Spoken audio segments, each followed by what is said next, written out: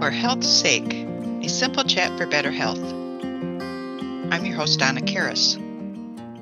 I'm here with a panel from Programs for Change to talk about substance use and uncomfortable emotions. Hi, my name is Pete VanDusartz. I'm the Director of Valley Behavioral Health for Health Partners, and I'm the supervisor for Programs for Change, our substance use disorder treatment programs. Hello, I'm Brian Bartlett. I'm the manager of Programs for Change at Hudson Hospital and Westfields Hospital.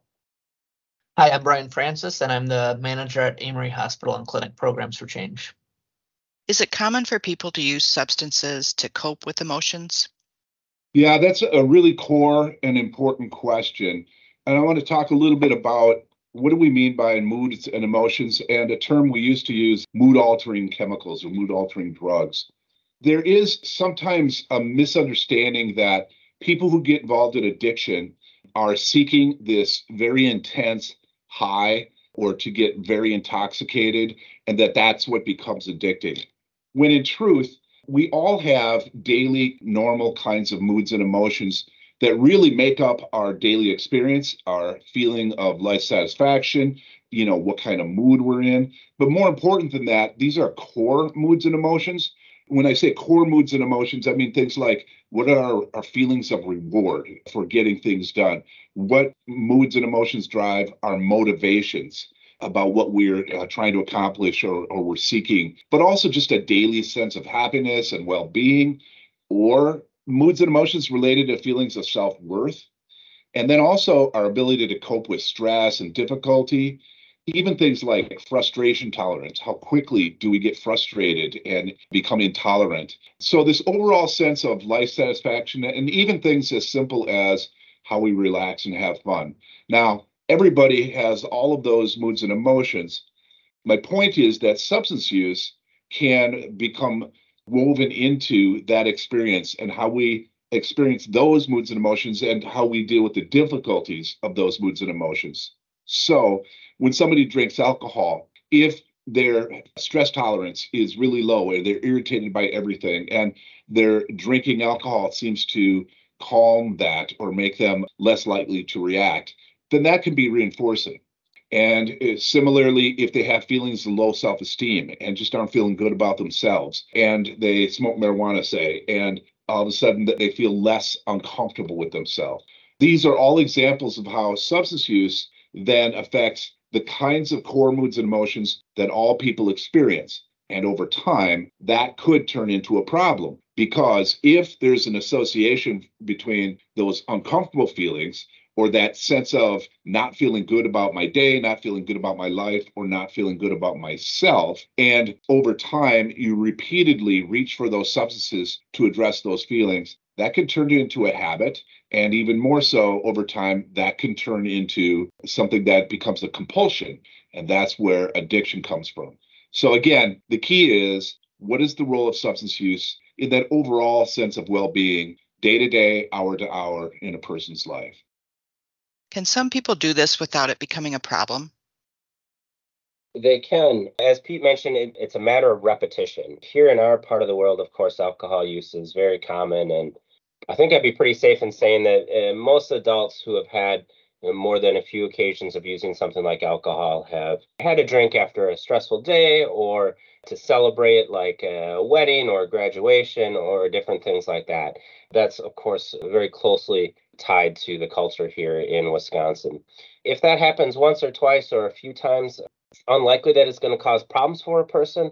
However, if it becomes, as Pete was talking about, one of the main ways that a person will use to feel better about themselves or about their life circumstances or other things, that's when it starts to become a problem. So early on, people can use a substance occasionally to manage how they feel without it becoming a problem. But with enough repetitions, enough times doing that, they're starting down the road of developing ongoing issues. How do we know if it's becoming a problem? As Brian was saying, it starts as repetition continues. A person to start relying on the substance to manage or shift their mood and emotions. And there's really two main indicators that we would look for developing into substance dependence, and that's compulsion or loss of control of the substance. And the other one is creating some type of life interference or consequences in different areas of their life. It could be things such as they're drinking more than they planned on drinking. It's just unpredictable what's going to happen once they start. Maybe a person realizes it's getting to be too much. They try to cut back, try to reduce it, try to quit, and they're unable to do so. The person starts spending less time doing activities they normally would do, and their tolerance starts growing because they're relying on the substance. They're needing more of the drug to feel the same effect. And then it can start causing problems with relationships, tension in marriages, or with their kids at work. It can lead to increased mental health problems. And part of that is because the person didn't develop alternative coping skills. They're leaning solely on the substance. It can lead to health problems, legal problems, financial problems. And so once some of these things start popping up, these are pretty good indicators that this has gone from beyond social use to it's developing into a problem. If we're in recovery from an addiction, how do we cope with these emotions? That's a big question. A lot of our program services are revolving around answering that question.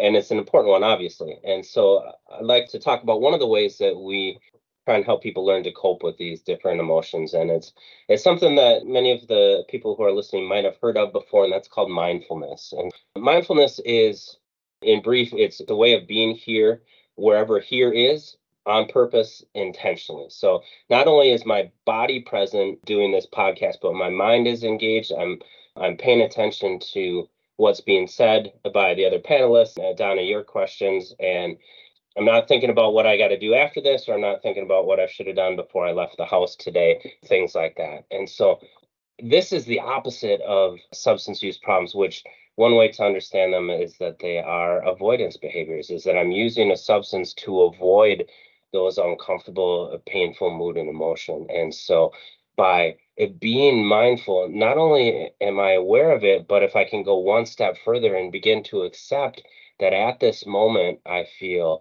sad, or I feel anxious, or I feel angry, or frustrated, or stressed out, or overwhelmed, or any of the other emotions that people don't particularly care to feel, if I can accept that, now I can do something that will work for me as opposed to becoming more destructive. I can choose to reach out to somebody who's important to me and talk about how I'm feeling. I can choose to do some deep breathing or a relaxation exercise. I can choose to go pet my puppy and get some snuggles in that way. I can choose to go for a walk. I can choose to do something that will allow me to experience that emotion without causing additional problems for me. And I just want to acknowledge, say this like this is an easy thing to do. Of course, it's challenging for all of us. Every human on the planet has some ways that they avoid discomfort and uncomfortable internal experiences. But the more that we can help our clients and everybody who's listening to this podcast be where they are, be mindful, and accept that life is as it is, then they can begin to act in new, healthier ways that fall in line with the things that are most important to them.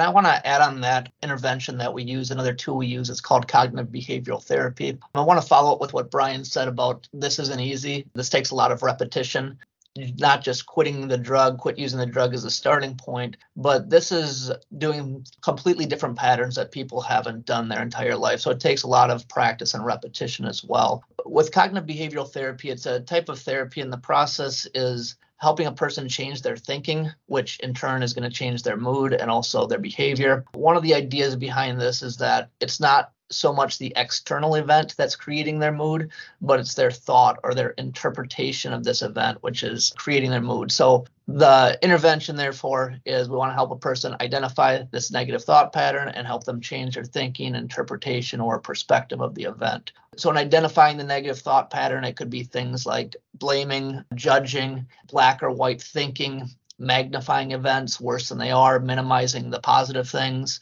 kind of a mental filter, just not thinking of any of the positive, only focusing on the negative, or just making assumptions about other people, making assumptions about the future. Once that person can identify those thought distortions or negative thought patterns, then what we want to help them do is develop different strategies to help challenge some of these thought distortions, such as, where's my evidence? How do I know that this is going to be true? Am I blaming myself unnecessarily? Am I blaming others too necessarily? Is there some place that I can make myself accountable so I can change? Am I making an overgeneralization? When's the time that this wasn't true? So again, these are thought patterns that people have had for years, decades, maybe their entire life. So just going through a simple lecture and explaining this is not going to change it. Then it takes repetition, practice, and eventually this becomes a new automatic. This becomes a new way of dealing with a difficult emotion, rather than a difficult event comes up and the automatic response is to turn to drugs or alcohol to turn it off. Eventually, they get into a habit of using some of these skills to manage their mood and emotions, not being craving the substance. If we think we have a problem, what are the first steps we should take? This is Pete again. I just wanted to add what Brian Bartlett and Brian Francis were talking about, that this recovery process, it's more like going into training. Right? It's not just learning something new or figuring something out. As they were saying, it's practicing these techniques.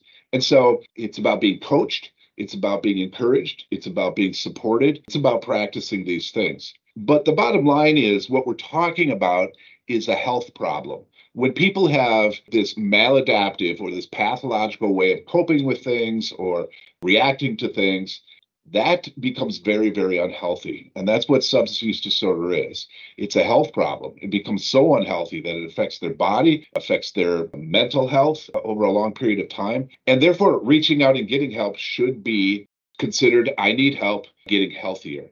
And what I mean by that is, you reach out into healthcare. You can look for a place to get an assessment. Has my drinking become a problem in this way, or my substance use a problem?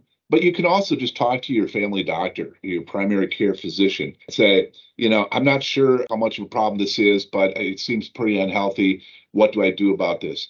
Because here in healthcare, we know how to connect people to the right resources and get people started on identifying the problem, figuring out how big of a problem it is, and then figuring out what interventions will be helpful. So at Programs for Change, there are many pathways to a program like ours where people could get help. You can start with your primary care doctor. You could call us directly. You could call your insurance on the back of your insurance card and say, what kind of services are there for me to try to address this? All of those will lead to the kinds of services that we have that can assess the problem and then make a plan for treatment and recovery. It sounds like, from what you're saying, these seem like simple methods to help you change your thought processes, but you need a coach or a therapist to help guide you on how to do it. Yeah, it's interesting you should say that. We like that we're able to explain this in a simple way so that it's understandable, but putting it into practice, and as Brian Francis said, having it become your typical or usual or automatic go-to way of coping with things, that's a whole nother story. You can teach someone the breaststroke. There's only a few moves in it, but getting good at it is a whole nother thing. And so it's not only the coaching, it's the support. It's also people around you identifying, when is it turning south again? When is it going negative? And how do you stop that and get it back on track? That's why a lot of our services include groups, because groups are the best at being able to see these kinds of patterns in each other and to support each other and encourage each other, those kinds of things. So yeah, it's a lot more like a training program. And I would like to add that out of the three of us here, I'm the only one that's not an actual sports coach. Both of these guys had a long history in being coaches, and I think the analogy is very apropos. That's what we do. We coach and encourage people. Well, this is great information. Thank you so much. Thanks, Donna. Thanks for listening. These podcasts are a publication of Amery Hospital and Clinic, Hudson Hospital and Clinic, Health Partners Clinic, Stillwater, Lakeview Hospital, and Westfields Hospital and Clinic. All are part of a nonprofit healthcare organization committed to enhancing community health.